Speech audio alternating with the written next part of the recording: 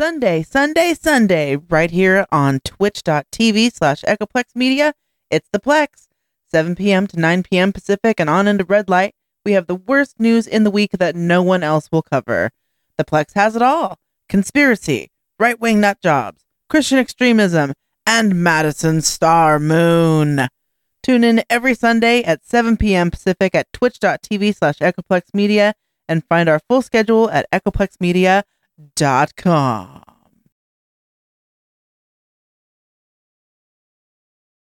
Yeah, you effin' with some wet-ass P-word. P-word is female genitalia.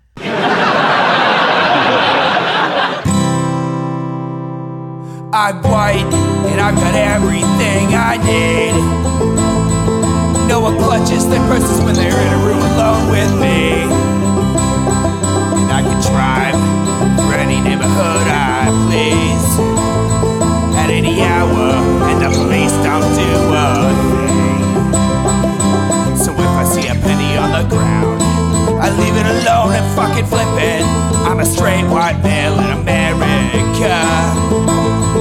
I've got everything I need. I'm a guy getting paid more than a girl with a degree. And I can walk down the streets after dark, no one wants to rape me. And I can get a girl pregnant and just as easily flee. Just like my straight white male dad did to me. So if I see a penny on the ground, I leave it alone and fucking flip it. I'm a straight white male in America. I've got all the luck I need. I've got a pile of broken mirrors and I'm walking under ladders and I'm spilling tons of salt, but to me that doesn't matter, cause my skin and my gender and my orientation are the best things to have if you live in this nation. I recommend it highly.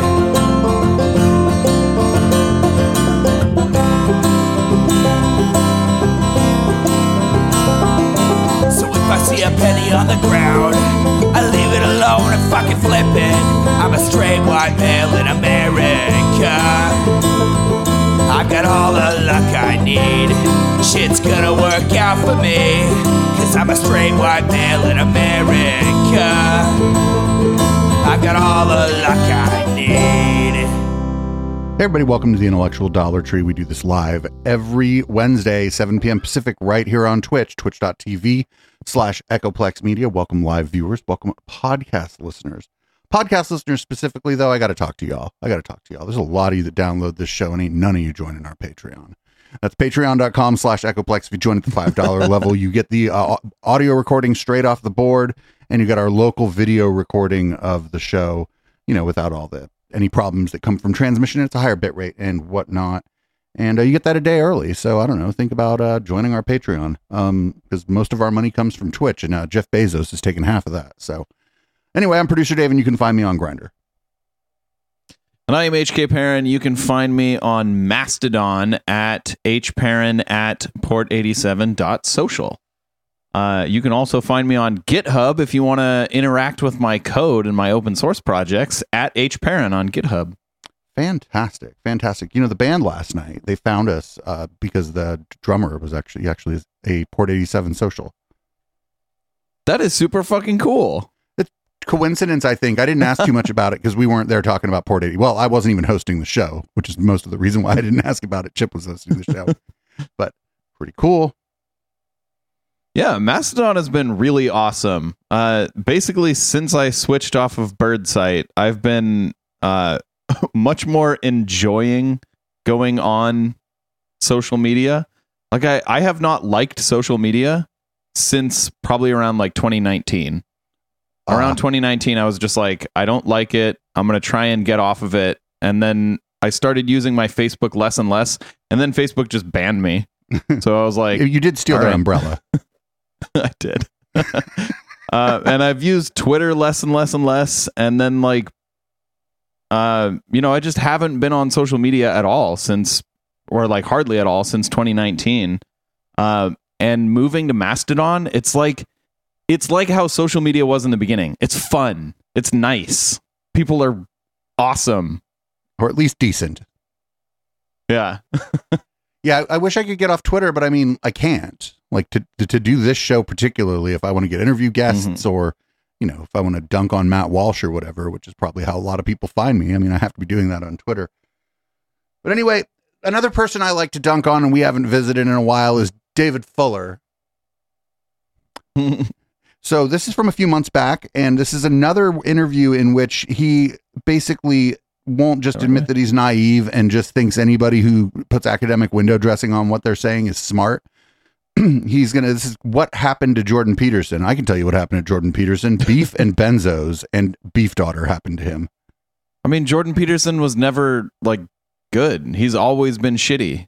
Like since fucking 12 Rules for Life. I guess since before that. I didn't really know him at all before that.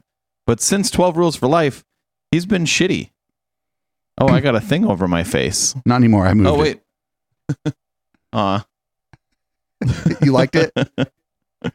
Yeah, put that back over my face. Fuck that. So anyway, we're going to watch him. So one of the things that I want to maybe bring up first before we do this is he saw that he had made some mistakes with getting like buddy with Brett Weinstein and Jordan Peterson. But now he's like buddies with these weird sense-making gurus like Jordan Hall and Daniel Schmachtenberger. And these people, I think, are like almost worse than Jordan Peterson and Brett Weinstein in a way. And we haven't dug too deep into them except for Daniel Schmachtenberger. And I think we mostly just did that because that's one hell of a name. It's hard to be worse than Jordan Peterson, though. I mean, the guy like praises Hitler. Yeah, just in different ways, though. Anyway, this is from the Unheard podcast. Fun fact, both of the people you'll see on screen here in this piece of content we're watching have blocked me on Twitter for different reasons. Hello and welcome to Unheard Ideas. I'm Freddie Zayers. I'm here with David Fuller, founder of Rebel Wisdom, which is one of our favorite YouTube channels, which sadly is coming to the end of its life, but you are continuing to explore. Has been for the past year? Mm-hmm. You have been. They did finally do their last thing. It was like a campfire video or something, but it was over Zoom. I don't know. It was just a Brady Bunch list of all the pensioners he's been scamming out of $500 to $700 for Zoom calls in the past week, because you came out with a long article about Jordan Peterson. Mm-hmm. This is someone who you could almost say was intimately involved with the rise of Rebel Wisdom. You did some early interviews with him, and many of your fans came from his kind of world in 2017, 2018. And you've broken with him. Basically, you wrote how you're no longer a fan, or you no longer think that he is a positive contribution to the public debate. Tell us what your argument is. So, as you say, I first discovered Jordan Peterson in about 2017. I was hugely taken with his thought, and still. And mostly he probably liked the transphobia. Probably, yeah. I believe that's what everyone that flocked to him liked in 2017. That's like why he became popular. He was super transphobic. Still think that what he's saying about mythology, the Bible series, the Maps of Meaning lectures are really quite extraordinary contributions. No, they're not. No, they're not. You're just a sucker who gets fucking anybody who puts on an air of being intelligent and does it in like a certain like way with it, just the right amount of academic window dressing. This guy will fall for all kind of bullshit. You know, if it would get him to pay me for like an interview, I could pretend to be, the most intelligent and the most humble man in the world. I think right now that honor goes to Eric Weinstein, but I could, rescind that award from him and award it to myself instead. I think honestly, the humility award, really, if I'm not awarding it to myself, really, what is it for? Because I am the most humble. When Rebel Wisdom started, we were talking a lot about kind of the spiritual depth of his work, the religious depth of his work, more than the culture war side.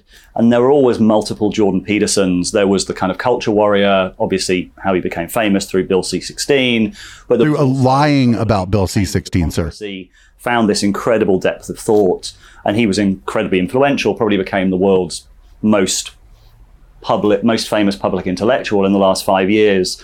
And I've described him as like the one-man lightning rod for the culture war. So an incredibly significant figure and significant story to understand. And as I said, there were multiple Jordan Petersons, and we were really looking mostly at the kind of deeper mythology, the deeper trends of his thoughts and what he was bringing into the culture, which I still think, as I said, is hugely valuable. And what parts of it were valuable? What does he mean parts of? He probably just means the interviews he did with Jordan, right? Probably.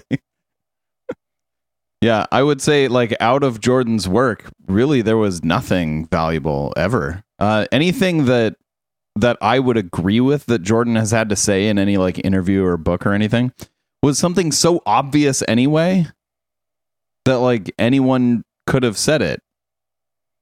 And many people did say it. Right. They And just anything didn't novel he also said was pepper in the transphobia.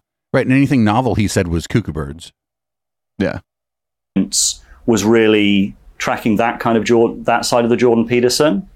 And what I felt has happened over the last 5 years, and completely understandably in a way, given there are a lot of unfair attacks on him, he was misrepresented a lot by the media. Which one is unfair? There's a lot of attacks on him, sure. Which one is unfair? I mean, we might be responsible for 1 to 2% of the things he calls attacks. Like he's not saying what is an unfair attack on Jordan Peterson. I think he probably means calling him a bigot. These people hate that. All of these, like I call them the very smart people club. And I, to some extent, tried to court online friendships with some of them. And I found out that was a mistake because the very smart people club will never say that like Jordan Peterson is an anti-queer bigot, right? Even though he very obviously is. That's his claim to fame. I mean, that and like writing his name in crushed up benzodiazepine before panko crusting a steak with it and eating the steak in the benzos and nothing else. In 2018. And telling you to clean your room. It was a kind of filter for free thinkers back. Which I need to do. I got a bunch of stuff over here that's all like clutter. Community. I found they weren't the typical young lost man as the kind of media kind of narrative would say it. There were a lot of people from all different backgrounds. So he was a filter for free thinkers. Except not a lot of women were in his audience. Like just not a lot of women and not a lot of queer people. So it was just a lot of, and the myth that he was mostly talking to like young men. Okay. That's pretty, yeah. It's like, it's going to be a lot of people probably in my age cohort that were attracted to Jordan Peterson. If you were like do the metrics. Mm-hmm. To the extent that there were any women in his audience, they were probably there with their boyfriend, nudging them in the arm, going, "Can we fucking leave? This guy is awful. It smells weird in here, sweetie. Can we go?" I've seen over the last 5 years, and again, it's completely understandable given his health issues, given what's happened to him, and many of the unfair attacks. He's become more and more of a polarizing figure, and I argue in the piece. No, he was a polarizing figure in the beginning. He started out lying about a bill that was trying to protect trans people. Right. And it was just adding trans people to a list of already existing protections too. And not for nothing, it was gender and gender identity. So it protected cis people too. Yeah. Resembles the caricature that the worst of the media portrayals made him out to be. What is that? What is that caricature that formerly you would have defended him from and now you think is accurate? He now looks to me like the angry right-winger just stoking one side of the culture war without the nuance that I felt he was bringing before. He used to talk about the value of the left and the value of the right, and there was this sense of him, I felt he was trying to synthesize. Yeah, but while he was doing that, he would just shit all over the left. And he'd never shit on the right. He would shit, and especially trans people. Just especially trans people. Yeah. Like, you can't say, like, yeah, there's a lot of value on both the left and so much value. Look at all this value here. But then you look at how bad the left is. And it's just so bad. Just so bad. So what's the logical conclusion here? So like, I think that's not being fair. I think that's the opposite of fair. I think what did happen with a lot of these kind of cult-like online communities that maybe pushed things into like a talking about them in like a left-right way was that the people going after Jordan Peterson, there were plenty of good conservative arguments against the fucking nonsense he was saying, right? You didn't have to be a lefty or a liberal to know that like the old drawings of a snake didn't mean shit about people knowing anything about DNA or like any of the like very non-scientific science claims he made, right? You don't have to be a liberal or a lefty. Yeah. It's just that not just him, but also like just conspiracism more broadly. The people on that dystopia beat tend to be leftists, not just like shit libs, but leftists. And I don't know why that is. I think like a lot for maybe because the conspiracy theories tend to be anti-Semitic or whatever. That is for the conspiracy, like the anti-conspiracy people, but the anti-IDW people, I don't know where like the sensible, like moderate conservatives were on that shit. Because the fucking word salad is word salad, no matter what you believe about like the size and role of government, you know? Yeah. Which understands that each kind of archetype has a positive side and a negative side, and there was really deep. When did he talk about that? Side needs each other, and over time, I know he did like 18 billion hours of content, but I swear, like that was not a thing that Jordan Peterson was leaning on in any meaningful way. Yeah, like what you were talking about. He started off much more talking about like Christian philosophy. Like I remember basically like we watched very early on in Intellectual Dollar Tree, we watched a speech that he gave that was basically just all like rehashed Christian philosophy from the last like 300 or 400 years. And it was like very unoriginal, very easily countered, and has been countered. Right. And then we watched Matt Dillahunty basically tell him that. Yeah. Yeah, that was great. Fantastic. If anybody hasn't seen Dillahunty versus Jordan Peterson, it was so good. Because I think Jordy Pete thought he was going to go in there because it's like a new atheist type, right? He thought he was going to go in there and just kind of elbow bump about culture war shit. And Matt was not there to do that. I found is that he steered more and more into tickling the funny bone of the right only, and much less of a synthesizing figure. And that's not just my view. I've also, because of the shared history with Jordan Peterson and the documentaries that I put out about him, I've also been part of a lot of the Facebook groups that were set up around his thought, tracking the Reddit threads, and there's been a real shift in his audience. So that was partly what I was saying, is that there seems to have been a split between the people who are really still into him because of the culture war and just want to see him kind of bashing the left, and the people who were into him for the deeper kind of mythology, the philosophical side of his thought, and many of them have been repelled by a lot of the more recent content that seems much more angry, much more, much less attempt to kind of to steer a path in the culture war. So you're disappointed by this? You would have hoped that he would have stayed above the frame or not picked a side in this way. It's a charge that he should answer in some way. He clearly picked a side, and he clearly believes that he's right to have picked a side. He clearly believes that the situation. He picked a side from the beginning, though. He should pick a side and needs to pick a side, and I can understand why he sees it that way. Like no one thought that Jordan Peterson was a leftist in 2017. We all knew he was just some new right-wing reactionary. Yeah, he would self-identify for a while. It was like, oh, I'm a liberal. And it's like, well, I don't care. It's the same shit that fucking Sam Harris keeps telling you he's a liberal. And then you're like, but what are you doing? Like, what do you mean? I don't give a fuck. What are you doing? Like, at best, he's leaning right from the beginning. But I would say he was hardcore right from the beginning on most issues. Right. Certainly on any culture issue, he was all the way to the right. I don't know about his like fiscal policies, but I don't think he talks much about his fiscal policies. No, he does. I mean, we don't talk about that stuff either, but we're not like, nobody's over here pretending that this is like a moderate channel either. Do you know what I'm saying? Yeah. We don't have people running around being like, actually, these people are kind of moderates. And it's like, come on. Jordan Peterson was playing hide the ball, but the ball was made of benzodiazepine and then he ate it. Other people see it that way as well. But the problem is in picking a side and being so vitriolic. And I'd advise people to go and have a look at the piece that he released after his Twitter ban, which was quite really, really off-putting. It was a fascist fucking screed. Just these guys that none of these people, they're like, oh, it's partisan, it's culture war. They want to use all these different words, and they don't want to call this shit what it is. Like, Jordan Peterson's a fucking bigot.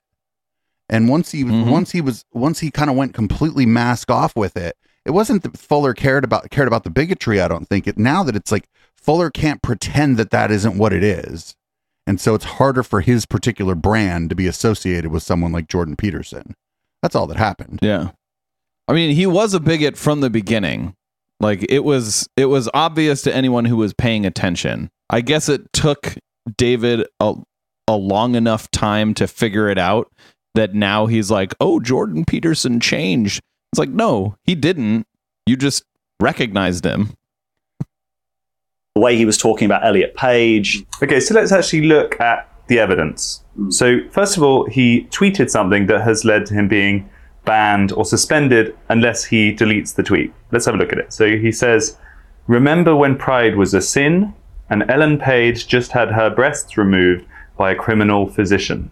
And then he quotes David Fuller, call him a transphobe, call him a bigot, or just shut the fuck up because it doesn't matter what you're doing here.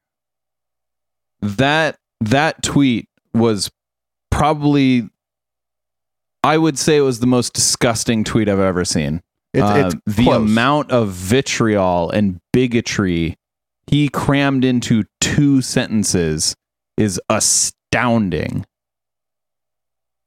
A New York Post article about Elliot Page, which is the new name of the actor who stars in Umbrella Academy and is now a man. What's your take on this message? Yeah, so this was kind of the inciting incident for him being suspended from Twitter. I want to make the point that this was sort of the culmination of quite a lot of tweets, including one an overweight swimwear model, but she's not over. She's a professional athlete. Get the fuck out of here. She's just not what you think a woman should look like. That's that lady's a professional athlete. You know what I'm saying? Like, I don't even want to get into it. I don't want to go down that rabbit hole, but that lady could fuck that lady, man.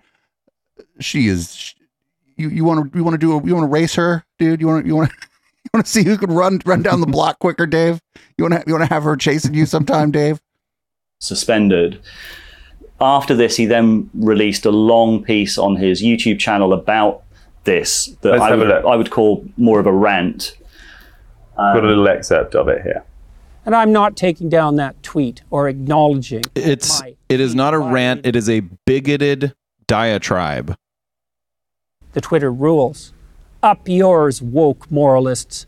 We'll see who cancels who. So here, the first thing that strikes you is the kind of setting. He's now got this very quite well-produced, well-lit black background with a kind of halo light effect. Pinstripe sort of mobster suit. Mysterious. Mobster is not the first thing I think one of the commenters will tell us what it stands for. And then he's angry. Is that what you're noticing? He's quite fierce. Yeah, I mean, I think the aesthetics are. He's just mean. I'll talk about that in a moment, but I'm more interested in the tone of his discussion of Ellen Page. No, Elliot Page. Yeah, Elliot Page. There are limited circumstances under which you could use someone's dead name. Like if you're like the stars of this movie and then you read it and then you go, oops, that's that person's dead name. Nobody's going to come after you, right? Because you're just reading off of something. Yeah. But otherwise, like, just use the name. He's not going to say it. He's not going to say that this kind of bigotry is unacceptable and I don't like it. And that's the fucking good answer. Yeah, I would say, especially right now, if you are okay with transphobia, then you are a transphobe, period. Right. It's like it's the old adage, if 5 Nazis are having dinner and you join them, now there's 6. Yep. it's the entire, and I wonder about playing that clip, and he talked about he defended the criminal physician's statement by saying, well, the Nazi doctors, were they criminal or not? Like that kind of language. Well, they weren't criminal under the regime they were under, but then they fucking, some of them got put in front of the Hague for crimes against humanity.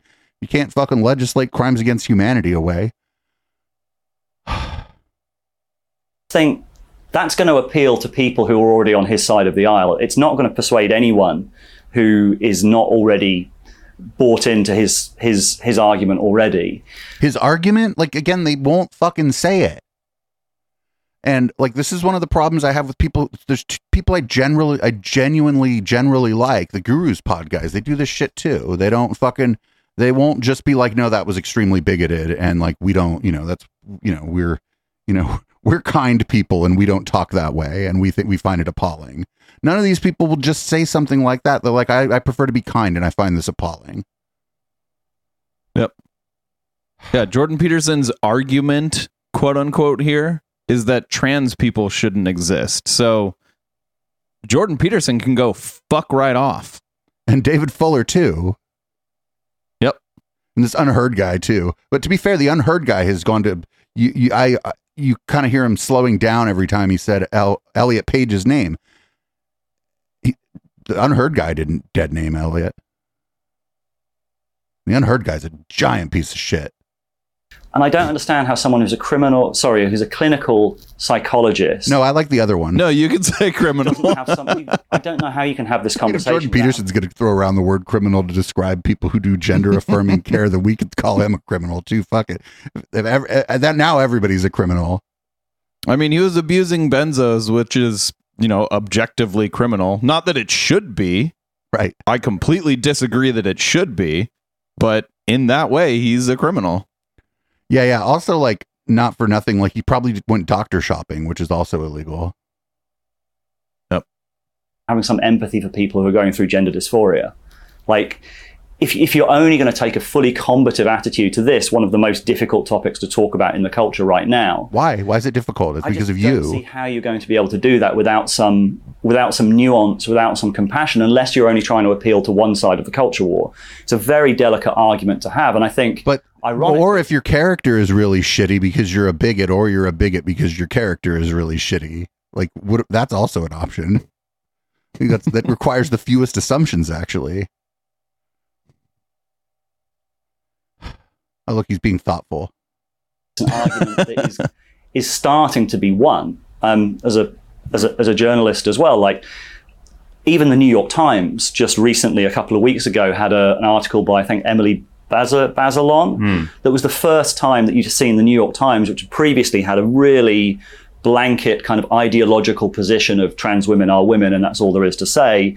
They had this long article that I think was 8 months in the making that finally kind of conceded a lot of the questions that people have been raising for a long time about the ideology. And things are starting to shift.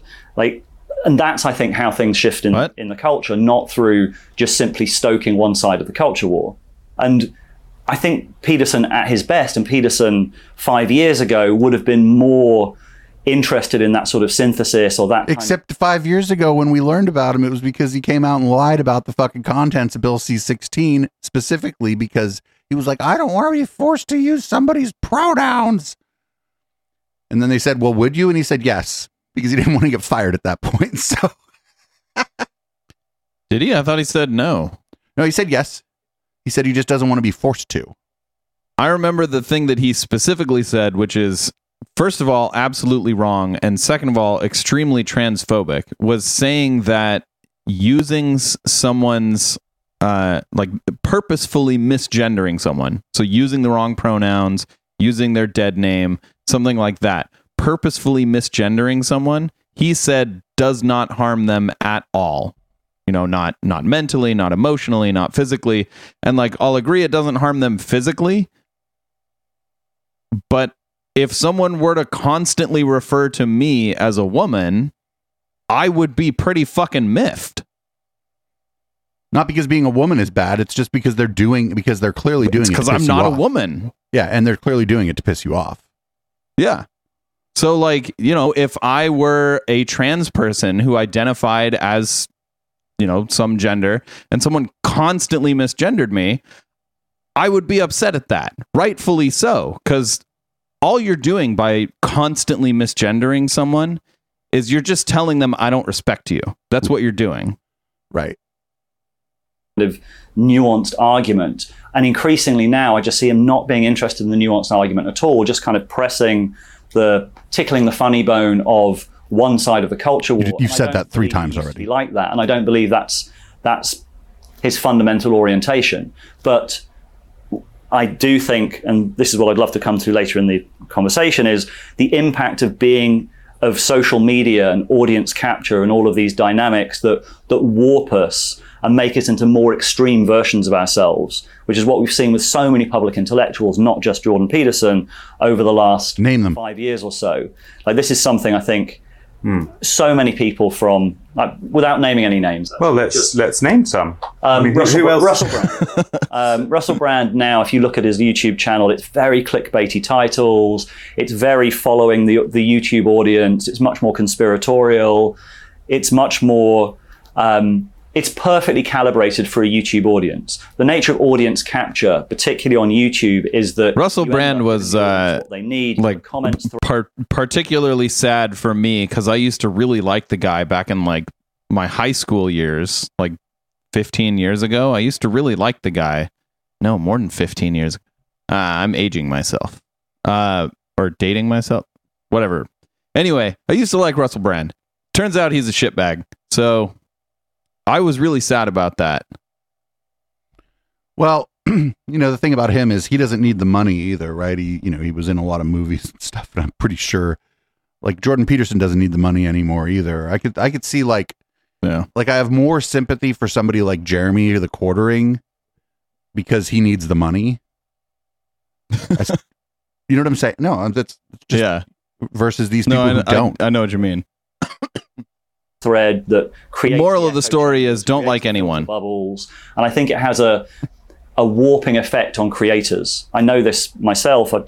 Maybe you do as well, as having a YouTube channel on the Unheard YouTube channel. It starts to warp, and I feel it in myself. Like there are certain topics that I know that I'm wary about talking about, or talking about in a particular way, or self-censoring, and feeling kind of dragged more and more towards what the audience wants, and the difficulty in calibrating. I don't think people recognize. I think people realize now with films like The Social Dilemma how toxic social media can be, how it brings out the worst in us, our narcissism, our tribalism, all of these issues, because it encourages us to keep coming back. But then, in that being the case, the only thing to do is to lean into that and acknowledge it. And I think we do an okay job of that, especially on this show. I don't know if the audience drags us more left or we drag the audience more left. I'm not sure. This show, I put the brakes on you a lot of times when you start talking left right politics. Actually, we have whole ass other shows where you can do that. But I don't think we don't have a big enough audience to worry about audience capture at this point. But also, like, I don't know, I just kind of lean into it, and people go, "Oh, you're biased." I'm like, "Oh, you figured it out." It's like, thanks, good job, dude, in the chat. Thanks for figuring out that I am a biased person. You are a fucking genius. If we're involved in an argument and it polarizes and splits society, I don't think people yet realize how impactful that is on creators, on people who are, and now, because the institutions are increasingly failing, more and more people are getting their news, their opinions. But like what he's saying right now, first of all, that's not what happened to Jordan Peterson. He started off transphobic. Mm-hmm. From the beginning, he was transphobic. So his audience didn't drag him into transphobia. He was already there. But secondly, even for someone who didn't start off that way and their audience did drag them, that's not an excuse. Right, that's their fault.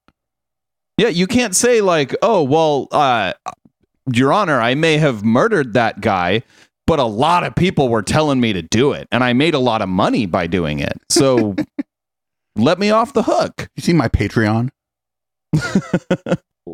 rather than institutions. So the characteristic of those individuals, the psychological flaws of those individuals, the way they communicate, what they say, what they don't say, all of that suddenly is relevant. And so we're in a world where suddenly we're in a world of sort of shifting sands, and also where we're increasingly seeing a kind of polarizing effect of the audience that makes people into more and more extreme versions of themselves. And I would say that's what I think has happened to Jordan Peterson, is that he was. But this has actually always been the case. Like, just think of, let's not talk about punditry, right? Let's talk about the lead singer of a band. The audience went there for a fucking show. And if they belt it out, but they're just standing there looking bored because that's kind of their normal disposition, well, the show's not going to be as good. So they fucking turn it on. Right? Because that's what you do if you're a performer. Yep. And this is the same dynamic. They're performing. Right now, I'm performing. You know, I try to be like true to generally who I am on the show, but right now I'm a performer. I'm an entertainer right now, to the extent that this shit is entertaining. But like the idea, like, this isn't some revelation. They used to have people be extreme versions of themselves in like gladiator fights. That was a long time ago. Yeah, and you can't look at that video of Jordan Peterson sitting there, you know, with the lighting and his suit and think he's not trying to perform. Right. Like, he's absolutely trying to perform. It took him like time to set that up as a performance. And he probably planned that since before the tweet. At least like the backdrop and stuff. Yeah, for sure. You know, backdrop. People have them. They do plan their performance. And if you're going to put on a performance, you may as well fucking plan it. I should go grab my green screen and put it up. Synthesis perspective 5 years ago, and has just steered more and more into what more of the audience wanted, which was just being a culture warrior. Just being a culture warrior, not attempting to kind of, not attempting to communicate beyond his own side. Would he not say, and I should say we have asked him to be here and discuss this with us, and hopefully he will. No, he's not. What do you mean? Oh, you mean without David Fuller there to criticize him? Oh, the light criticism from David Fuller would make me throw up.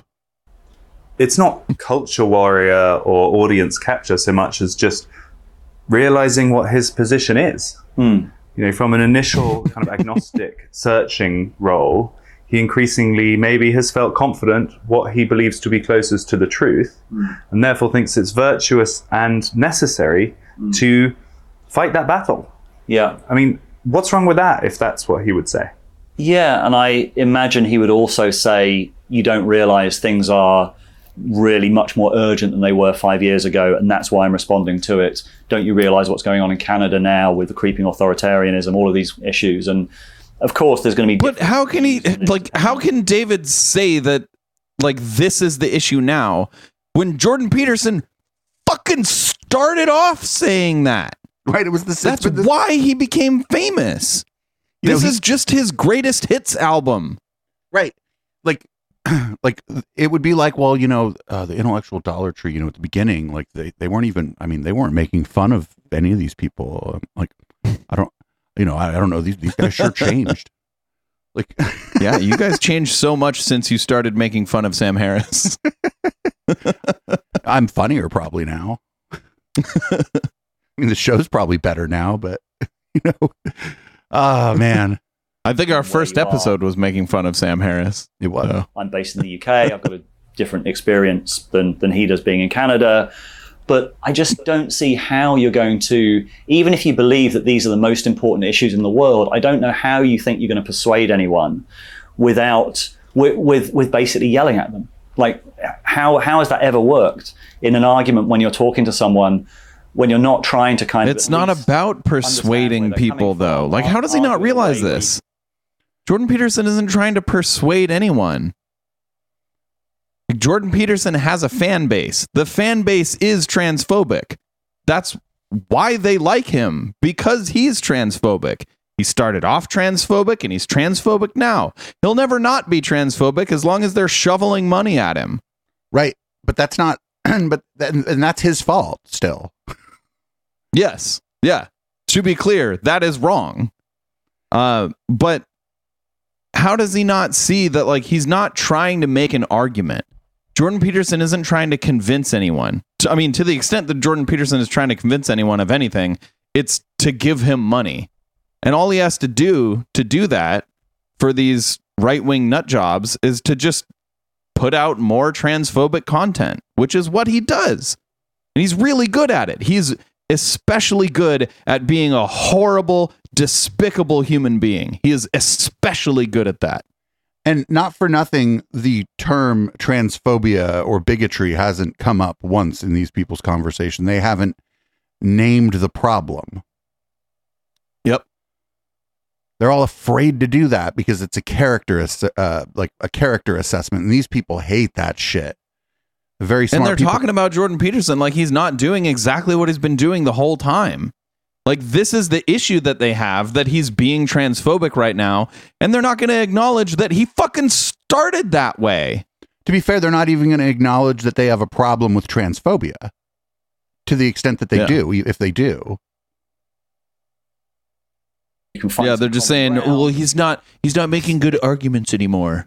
This is, I just don't see, even if you think this is the most important issue in the world, I don't think bringing that into your delivery and intensely kind of yelling at people is the way to do it. And I think back in the day, before he was consumed by this culture war dynamic, and again, like, I have huge empathy for and admiration for Jordan Peterson for what he brought back in 2017. And by that he means viewers to his channel, pensioners who would pay him $700 for a hyperventilation class.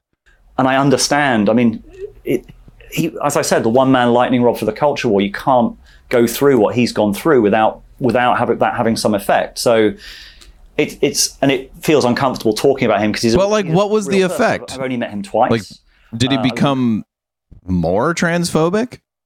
Like, is he trying to say that, like, Jordan Peterson went from this, like, kind, loving, and caring and accepting person to this horrible monster? No, he was already the horrible monster. Right, it's just David. You had him on your show, David Fuller, when he was a horrible monster. More than once. So, like, don't, like, try and sit here and say, like, Jordan Peterson's changed and now I don't like him anymore. No, he became too toxic for your brand is what happened. Right. And yeah, my God. Contact, because of the two documentaries that I did, and the amazing coincidence that he was on Channel 4 News, where I used to work for 10 years, and then rose to fame with the interview with Kathy Newman. So there's kind of a real shared history. And I feel as uncomfortable talking about him because he's a person. He's a person I've met. He's a person everyone has sympathy for because he's been so open about his struggle. Wait, everybody? I don't have any sympathy for Jordan Peterson. Yeah, I have zero sympathy for Jordan Peterson. None at all. In fact, I think I have negative sympathy for Jordan Peterson. If that's possible, is that possible? If it's not possible, then I'm transcending the possibility of not having negative or having, you know what I mean? you're transcending sympathy. Yeah. It actually your transcendence of sympathy might actually distort space and time. And that's part of what people identify with it, is that he's a real person. He's falling short, you feel like. It's fair to say. It's not for me to judge whether he's falling short. All I can say is, like, my experience and what I've seen with the different groups of people who've been tracking his trajectory.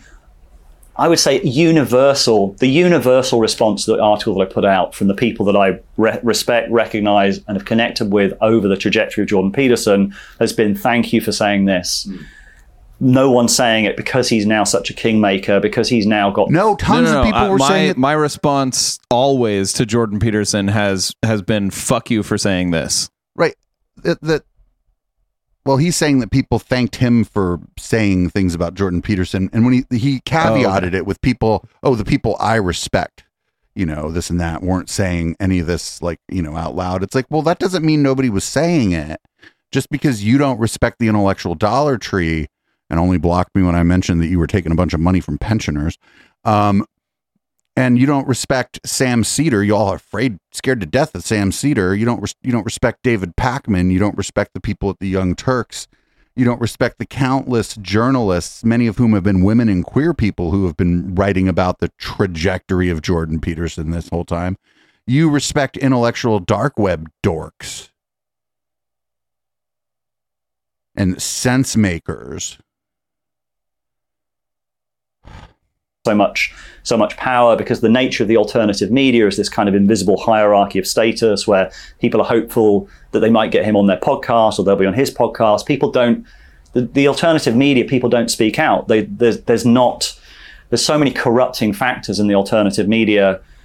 There's so many corrupting factors in the mainstream media as well. Like, this is one of the reasons that Jordan Peterson has been successful, Rebel Wisdom has been successful, Unheard has been successful, is that the media became corrupt and became a kind of parody of truth-seeking, but there's real problems in the alternative as well. Well, I want to come on to the whole question of the alternative media and whether that can be fixed. But just to finish on Jordan Peterson, we actually had Dave Rubin. Nobody wants to finish on Jordan Peterson. Jordan Peterson. We actually had Dave Rubin on this show, and I was asking very similar questions to what you're saying. I said, well, you used to be this sort of open-minded, intellectual dark web character, and now I think he would and did openly say he's very much a conservative. He has a very clear view of the world, and he's fighting to win. And he said that. He said, basically, that he's given up on the existing institutions as being fair arbiters for these sort of struggles. And he thinks whole new institutions need to be created. And there reaches a point, and I think maybe Jordan Peterson has got to a similar place, where it becomes about winning. And they think that the contribution they can make is bigger and more impactful to be fighters on one side.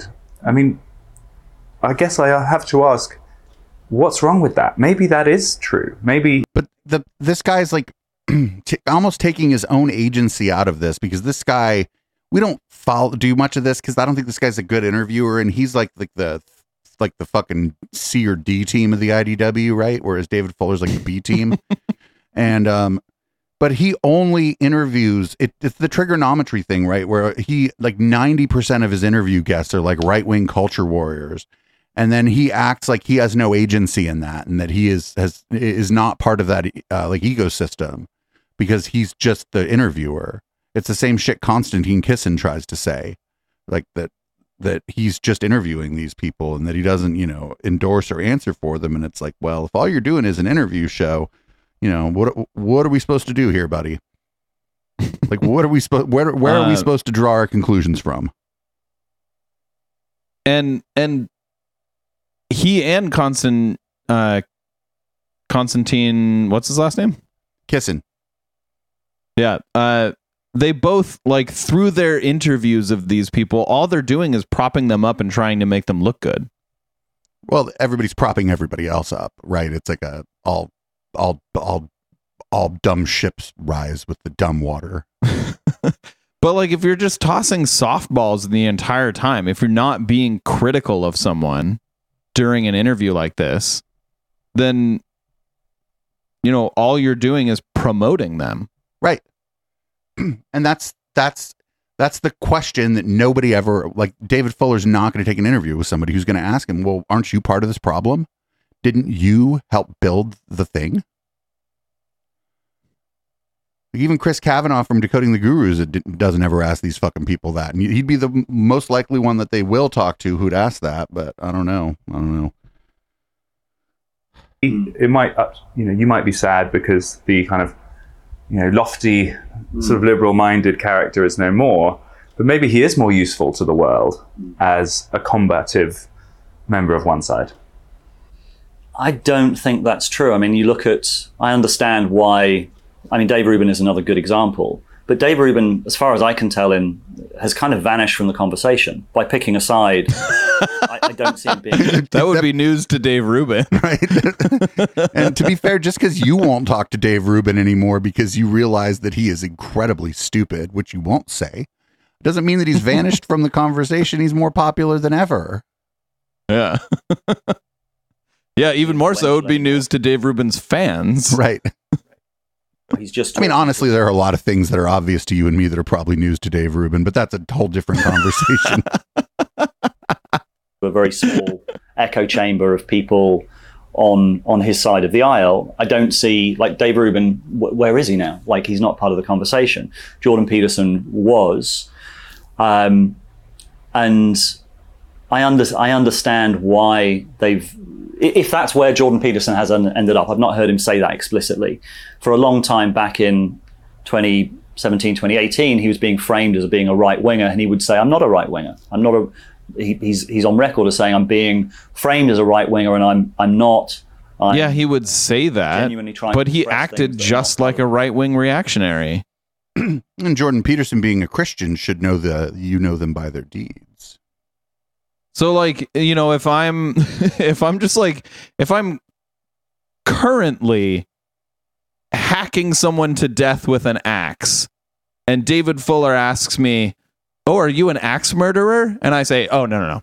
A lot of people are framing me as an axe murderer, but I'm not an axe murderer." This is actually David a hatchet. Fuller just be like, "Oh, he's not an axe murderer then." Yeah, that's technically a hatchet. Conversation. If he has decided, all right, fine, I'll settle for that. Hatchet murderer. All we can do now is fight. I don't think that works. I don't think that's how you persuade people. I guess I still have a faith that that there is still an opportunity for dialogue, and I don't see that happening. So I wonder whether this is actually a symptom of, as you call them, incentive structures, audience capture, features of the new media ecosystem. Well, you'd think that a person who's a psychologist would be aware of those things. Just a guess. just putting that out there. Social media, feedback loops, etc. Or whether it's just a human reality. And maybe it was always like that. We are built to form groups. In fact, I'm sure Jordan Peterson would agree with that. And it's very deep in our way of thinking. And that's how we're at our best in some ways. You need to be surrounded by people who, to some degree, reflect back what you think, and that you can kind of grow together with some kind of coherence. And you form tribes, you form groups of thinkers or warriors or whatever they are. And that's how human beings have always progressed. So maybe the kind of liberal or the... But like the logical question to ask for that would be, is that good?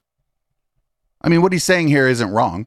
No, I agree with him, but the question would be, is that good? I think... Is it good to do that? Is it good to be excessively tribal? Or tribal at all? Is it good to be tribal? I think that we're the descendants of people who would have died if they weren't tribal. Sure, but does that mean that we should be tribal? To a certain extent, you know, we should be. You know, you should care about your family. You should care about your community. But should we be so tribal that, you know, we silo ourselves off from anyone that we don't agree with? Like, I think the tribality, I think the tribality of people can sometimes be excessive, and we should be teaching people how to be less tribal. Trying to understand all sides is actually quite an unnatural, hard position to sustain for very long, because it's quite inhuman, and eventually it becomes too exhausting, and you feel like there's something more flowing and profound about sort of picking a team. Maybe it's not social media. Maybe it's just human beings. But I would say the two things are not mutually exclusive. It is human beings. It is psychology. The nature of social media is that Silicon Valley has got these incredibly sophisticated tools to mine our psychology and to prey on our tribalism, to magnify our tribalism. The issue is that before Silicon Valley, it was just Madison Avenue, baby. It ain't nothing new. Are effective in groups of mixed temperament and mixed ability. That's the idea. Tribalism is actually an existential threat because it's splitting us off into camps of different perspectives rather than allowing us to come together. That's why we have the different temperaments, which is, again, something, in a way, I took from Jordan Peterson, was that by those different temperaments, those different abilities, on the left to be more open, on the conservative side to be more disciplined, more conscientious, we have to come together in groups of these mixed temperaments. What we're seeing is increased polarization, increased fragmentation by social media mining our innate biases and fragmenting us off into groups where I think we become ineffective. And society itself, I think, is breaking down, particularly in America. I think we're in a different position here in the UK, and I have more hope. I think there is a civil space in the UK outside the culture war, outside the sense of politicization and fragmentation. In America, I don't think there is. I think America is in a very dark place. And I just see stuff like this as adding to it, as fueling it. And I don't see the kind of... Peterson used to talk a lot about, like, the danger of dehumanizing language, the danger of... Oh, shut the fuck up. Peterson was always using dehumanizing language against queer people the whole time. Yep. That's how he got famous. These unexamined kind of disgust. And yet I'm picking up a huge amount of disgust, a huge amount of borderline dehumanizing language in a lot of what he's putting out at the moment. And I don't see... He has said before, I don't know how you resolve those kind of divisions in anything short of conflict.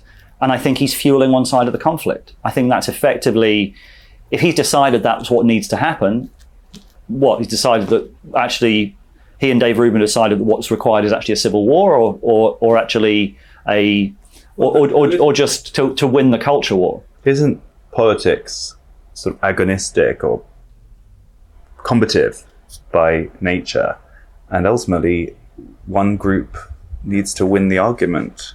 The idea that everything is always a compromise between all groups thinking differently has never really been true. Maybe that's what they're doing. They plan to win. They don't plan to persuade. They plan to win. I can't speak for them, but is that a frightening thought, do you think? Again, it's understandable, and everything that I'm seeing and you're saying looks like that's the decision that he's made. I'm not even sure that Jordan Peterson cares about winning. I think Jordan Peterson cares about money. Maybe, I mean, he's got so much damn money now that maybe it's more about his ego and like fame or power. Yeah, it could be that. You're right. I'm telling you, that dude was pulling in 50, 60 grand a month on Patreon for a while. He's a lot of people, though, they never are happy with the money that they have. You know, they always want more. You know, the uber wealthy, the ultra rich, they always want more. And I'm saying that, you know, as a sweeping generalization, because it's true. You don't get ultra rich without always wanting more. And I think, again, at some point, maybe the money becomes about the power that the money gives you, right? Like, well, yeah. No one wants money because they want to, like, swim around in gold coins. Right, or just that to go buy all the bread if you or dived whatever. into that. Like, yeah, they're not like, oh, I can buy all the bread in the store now. You know what I'm saying? Like, my material needs are extra met now, you know? I'm disappointed that he's made, and one that I think a lot of the people that a lot of the people who've been following him and I've been tracking in these various groups, I think, thought that he was up to something different. They thought he wasn't just a culture warrior. If that's the role that he's now fully embraced, then that is, yeah. Why the fuck would you think that? Let's talk about what about him said that he wasn't a culture warrior in 2017? I just, like, missing from this whole discussion actually is like that he just lied. Like, they mentioned C16, but they didn't mention that they didn't even say that he was incorrect. Right? Yeah. Like, lying implies, like, you know, an intent or whatever. So maybe they don't want to ascribe ill intent to old fucking Beef and Benzo's Jordy Pete. But they didn't even say that he was wrong about it. Yeah. Media or heterodox media. You're shutting down Rebel Wisdom. is that in some way an expression of disappointment at the state of alternative media? I mean, what should we be doing that we're not? It's not solely because of that. It's partly because I feel like the narrative arc that I was following on the media channel with Rebel Wisdom is complete. I don't really know where to go. I've got quite a few things that I'm putting out between now and the end of the project in November, but I feel like the narrative arc that I was tracking around things like existential risk, personal growth, and kind of heterodox thought is complete. And also I do feel like the heterodox space itself became very warped, especially during COVID. I've talked about the alternative media, this kind of concept of the uncanny valley between the mainstream and the alternative. We've got a mainstream that is not open to enough voices. It's trying to gatekeep the conversation. And shut up. You were trying to gatekeep all you talked to were IDW people, dude. Yep. Doesn't include enough voices. And then you've got the alternative, which will Gatekeeper complains about gatekeeping, voices, but there's no incentive to challenge them.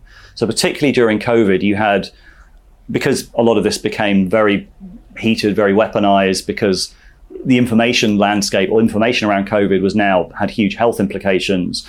The mainstream not including enough perspectives, as you know from some of the problems that you had with Unheard. But the alternative rarely had any incentive to challenge the people that they were bringing on. Controversial figures like Robert Malone, I've never seen him in conversation with a medical figure who's equipped to challenge his perspective. Other kind of people who became very, very prominent, very successful because of the narrative that they were kind of pushing. Who are you thinking about? Robert Malone, Peter McCullough, some of the figures who... There was a whole controversy over Joe Rogan when Joe Rogan hosted those voices. And it ended up being an attempt to kind of cancel Joe Rogan, and there was the whole kind of racism thing, which I think was very cynical. But why was it cynical? Why was it cynical to be like, oh, he's also racist and has a long history of saying the N-word on his show? That's not cynical. That's just the truth. Yeah, that's the truth, and it's a valid criticism. Right. Just because the first criticism was that he's platforming misinformation people doesn't mean that you can't be like, oh, and I have another one. It's like, I can only go get a tomato at the store today. I can't also get some lettuce. How am I going to make my BLT then? A simple fact of Joe Rogan hosting these voices, he's not equipped to challenge them, but then who is equipped to challenge them? Where is a place that's equipped to kind of I don't think it's enough just to host these voices and not take any responsibility for the information that they're putting out. The thing is that the people equipped to challenge these people aren't necessarily going to be medical professionals. The people equipped to challenge these people are going to be people who are like conspiracy researchers and extremism researchers and people who understand propaganda. It's going to be people who have been watching the culture war, watching the anti-vaccine movement as it goes down. And most medical professionals don't have the fucking time to do it. The only ones that do that I know of, and I mean, there are others, but the ones that are prominent who do are the people that work at science-based medicine. But you better bet Robert Malone wasn't never going to talk to no Steven Novella or David Gorski. Yep. No, sir. So I think there has to be some... We talked about kind of the lack of institutions. Yeah, not for nothing. Chat just mentioned that Joe Rogan got $100 million signing bonus or whatever from Spotify. You'd think he could hire up some staff to make it so that he could be armed with the information that he needed to question people who were making claims, if that was something he was interested in. If Joe Rogan were a journalist, his show would be very different, but he's not. He's an entertainer. His show is entertainment. It's not information. Like, it's not news. His show is just entertainment. It's like getting your medical advice from like Rocco's Modern Life. I bet Rocco's Modern Life during this pandemic would have had good messaging. Yeah, it would have. Yep. kind of new institutions where we are challenging some of these voices. At the moment, the mainstream's just saying, we're not going to touch this. But once people get to a certain level of prominence, I think there has to be a need to kind of interrogate the truth of their claims. And I don't see anywhere that's trying to do that. Not in the alternative, not in the mainstream. And I don't see... I mean, not to blow on Herd's trumpet here, but we definitely have been trying. Yeah. I mean, there is an editorial judgment you need to make on who you're going to invite onto your show, definitely. Yeah. And there were lots of people suggested we should have on during COVID, and we didn't. And some of those people have become very prominent since, and you make a judgment at the time. Yeah. I feel ultimately that the audience trusts. You said that like that makes it a mistake, though. Right. Like, just because someone eventually becomes prominent doesn't mean you should have had them on your show. Like, what if they become prominent for being like a fucking Nazi? Right. And then you shouldn't have had them on your show, and you should be fucking proud that you didn't have them on your show. Right. I don't think he meant that he made a mistake by not having them on, but he also didn't say, and I don't care if they became prominent, I'm not going to have people on who are going to lie to my audience. Okay. He's just talking about it like wistfully, like, oh, and then they became prominent. Oh yeah. That's the thing is one of the tactics that this whole sort of heterodox sphere or whatever they'll use, because then you and I will have a different interpretation of what they said when we're listening to it. And that way they never really said anything. He didn't say shit there then, did he? Because you and me don't even agree on what he just said. We agree on the words that he said, but we don't agree on what the fuck he probably meant. Yeah. And that's the point of some of this, I think, is to like obfuscate. Yeah. Those decisions, and they might be wrong, they might be right.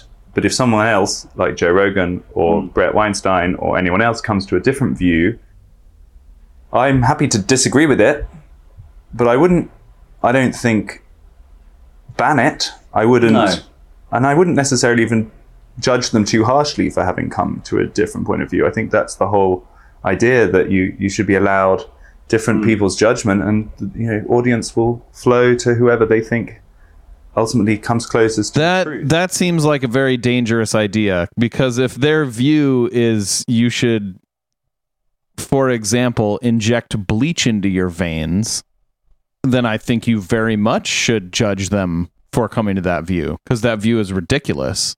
Right. And the other thing is he's leaving out the editorial decision of who to put on, right? If you put on a bunch of people who have like one point of view, be it right or wrong, whether or not you explicitly endorse that point of view, you've endorsed that point of view.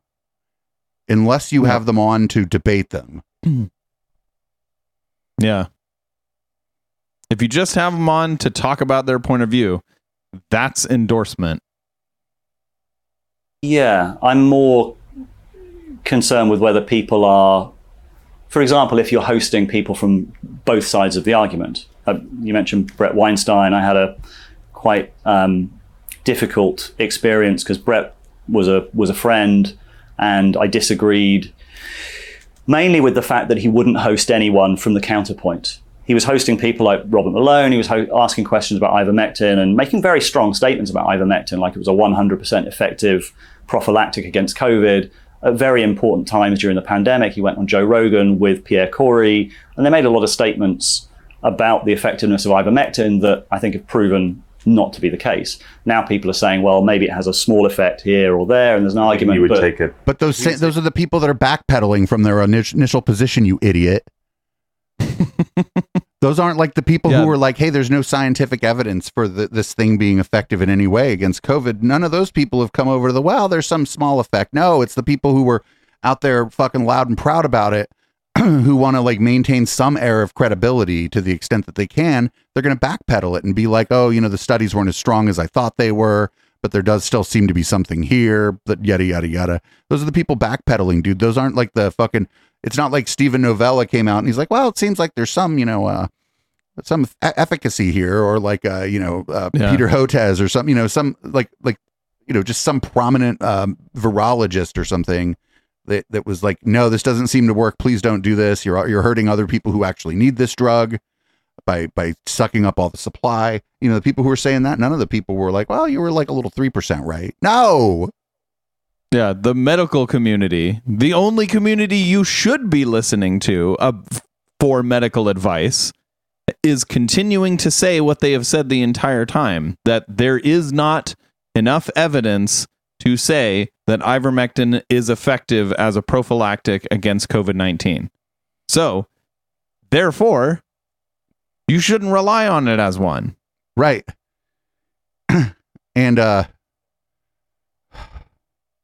it was just, I don't even know. I can't imagine like sitting here, like these two, both of them, to some extent, have like propped up the very people they're talking about. But the way that he's like, oh, Brett was my friend and it made me sad. And it's like, well, I thought you were searching for the truth, not for like a bestie. What the fuck?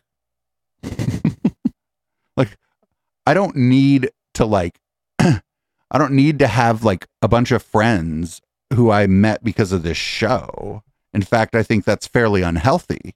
I think that's the wrong way to go about it. And then you end up not being critical of people that you should be critical of.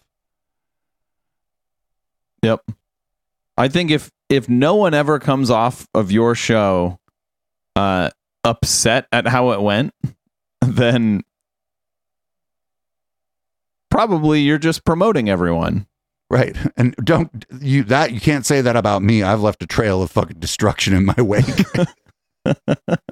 I fucked up a bunch of people who came in here thinking I was stupid. Oops.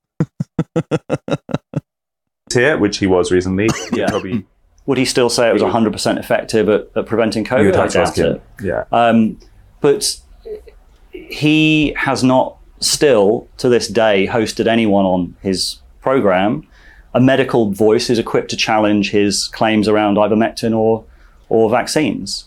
I don't think, for me, that's not ethical truth-seeking. And I know Joe Rogan wrestles with that and does have people, try to have people from both sides to a greater degree. No, that's not true. Like during COVID, the only person he had on was Sanjay Gupta, and Sanjay Gupta was not prepared for the fucking bullshit Rogan was going to throw at him. Yeah, I would say David's just wrong here. Joe Rogan is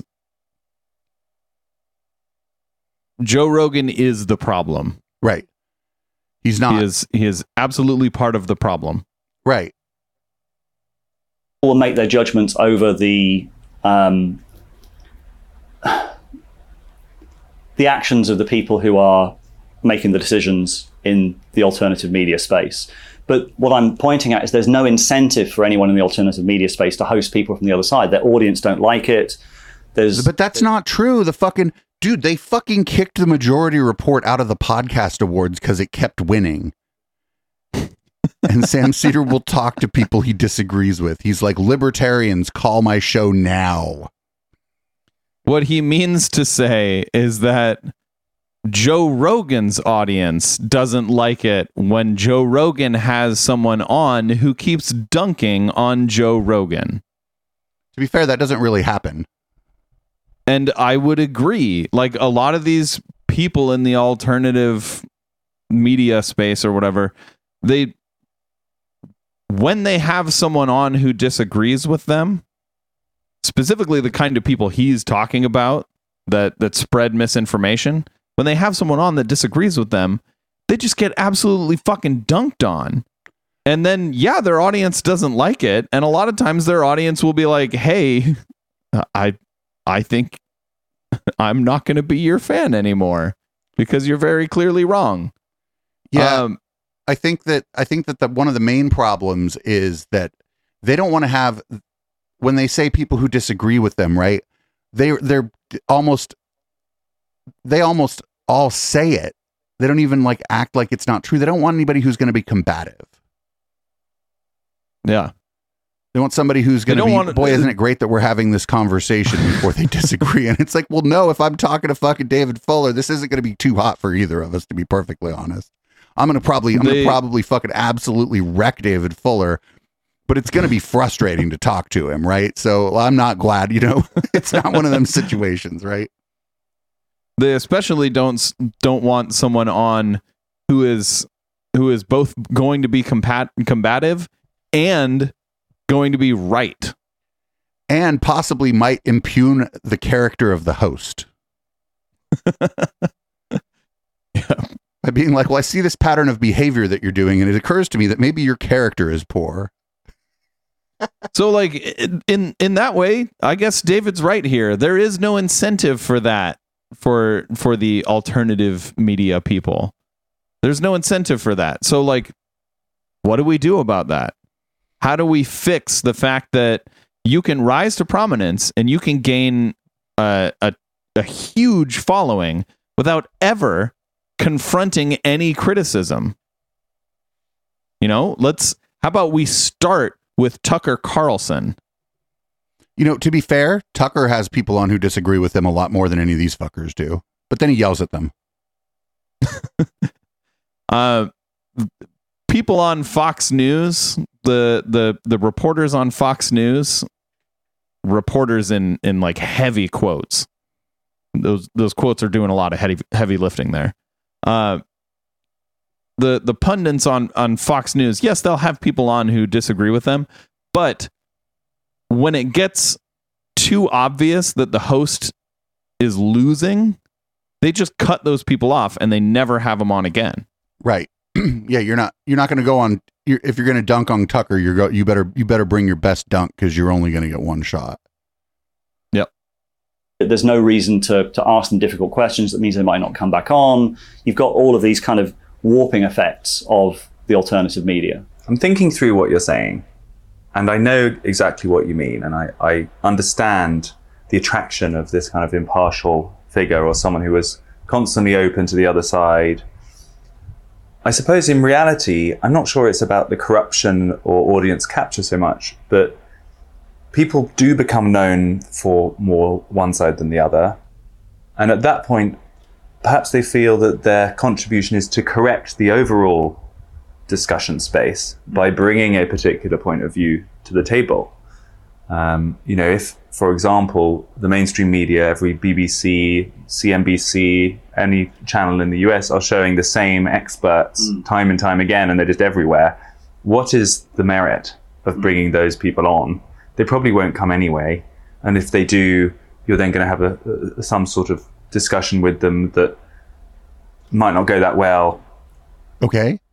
Is that a realistic thing to ask, I wonder, of a kind of alternative media space, that they present themselves BBC-like, or, in some kind of theoretical impartiality, which of course is never possible anyway? Or maybe it's just more realistic to say, and as I keep saying, more human, to say that as long as people are kind of transparent about their vantage point, that's actually a more real way to conduct a public conversation, where guests, hosts, editors are all known to come from somewhere, because everyone has a view. We know that from every BBC journalist. We see it on their Twitter profile, what they really think half the time.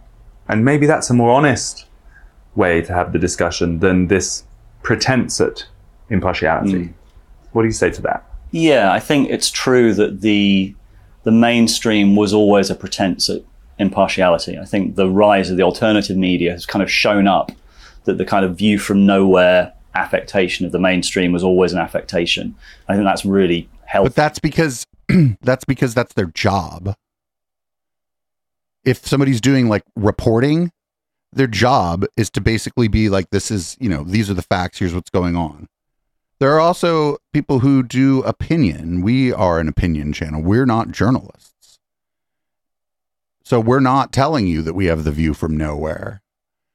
So, like, I don't understand. It's just a difference, a difference in what you're doing. If you're a pundit, then you're a pundit. You're there to give your opinion. And if you're a reporter, you're supposed to be reporting. Mm-hmm. And newspapers have both. And you know which one's which because of what it says at the top of the fucking page on the newspaper. It says this is the opinion fucking section. This is the op-eds. Like, yep. Or at least that's supposed to be what happens. Of course, that doesn't always happen, but whatever. Like, perfection is a dumb goal. So it's kind of shown up that there was people talk about the MSM, which I think is a oversimplification, but there's some truth in it. That there was a kind of narrowness of the conversation. The fact that the alternative media has kind of expanded the types of views and types of perspectives you can find is fantastic. But what I fear is that we're all just getting siloed more and more in bubbles of mutual incomprehension.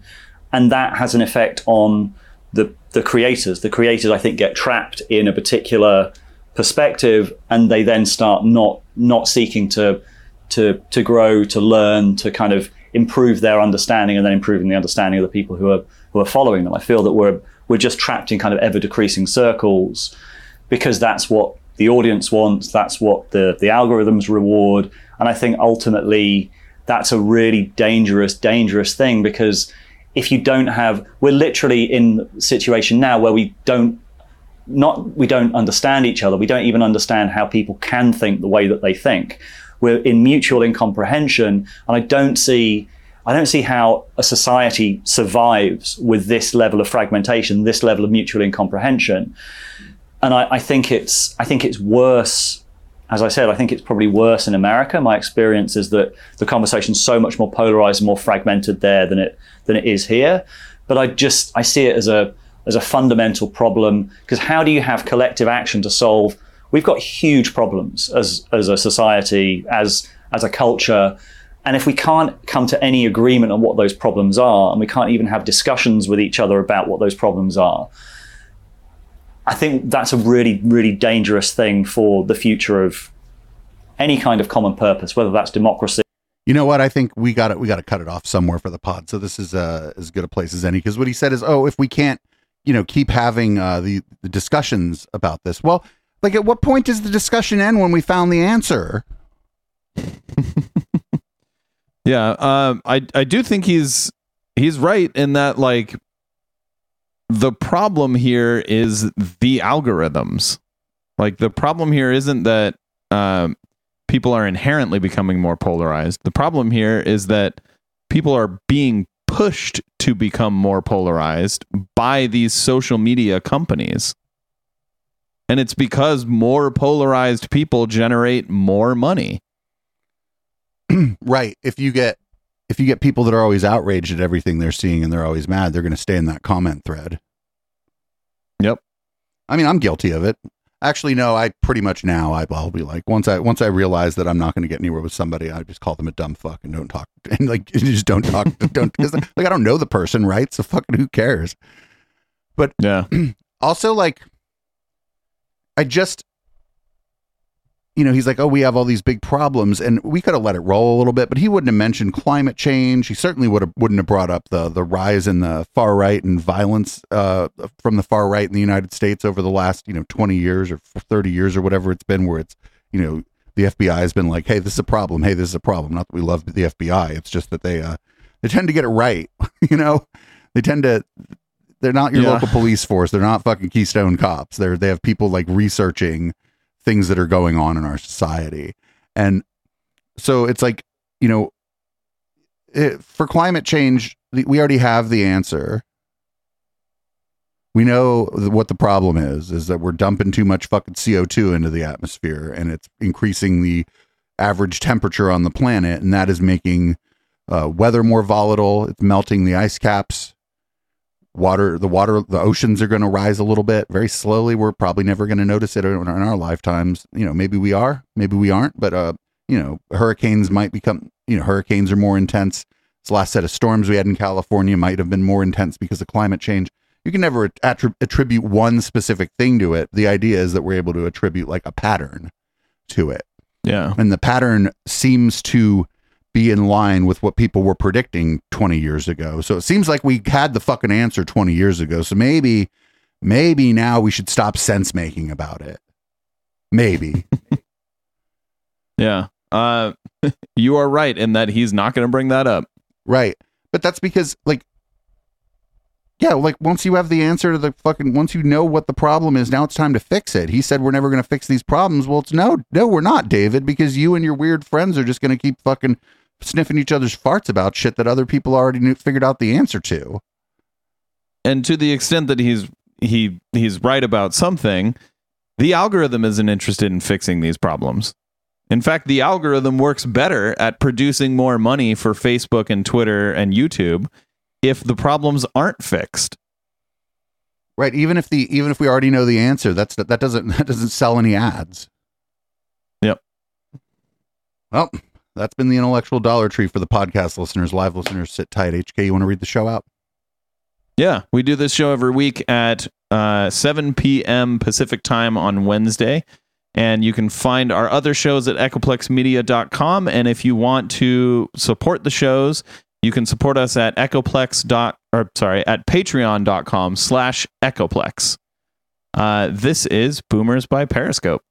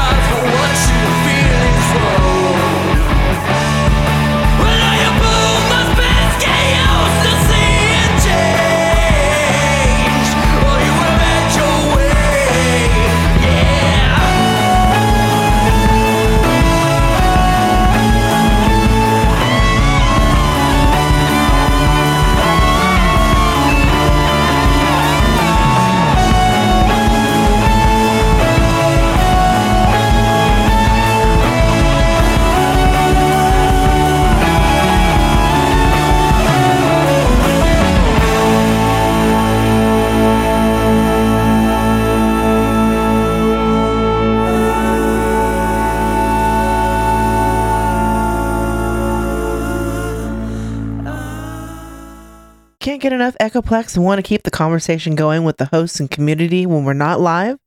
Then join our Discord server at discord.me/echoplex. We have text channels, voice channels, meme repositories, and a whole section of screenshots that we don't even remember where they came from. Come join the Now Space on Discord at discord.me/echoplex.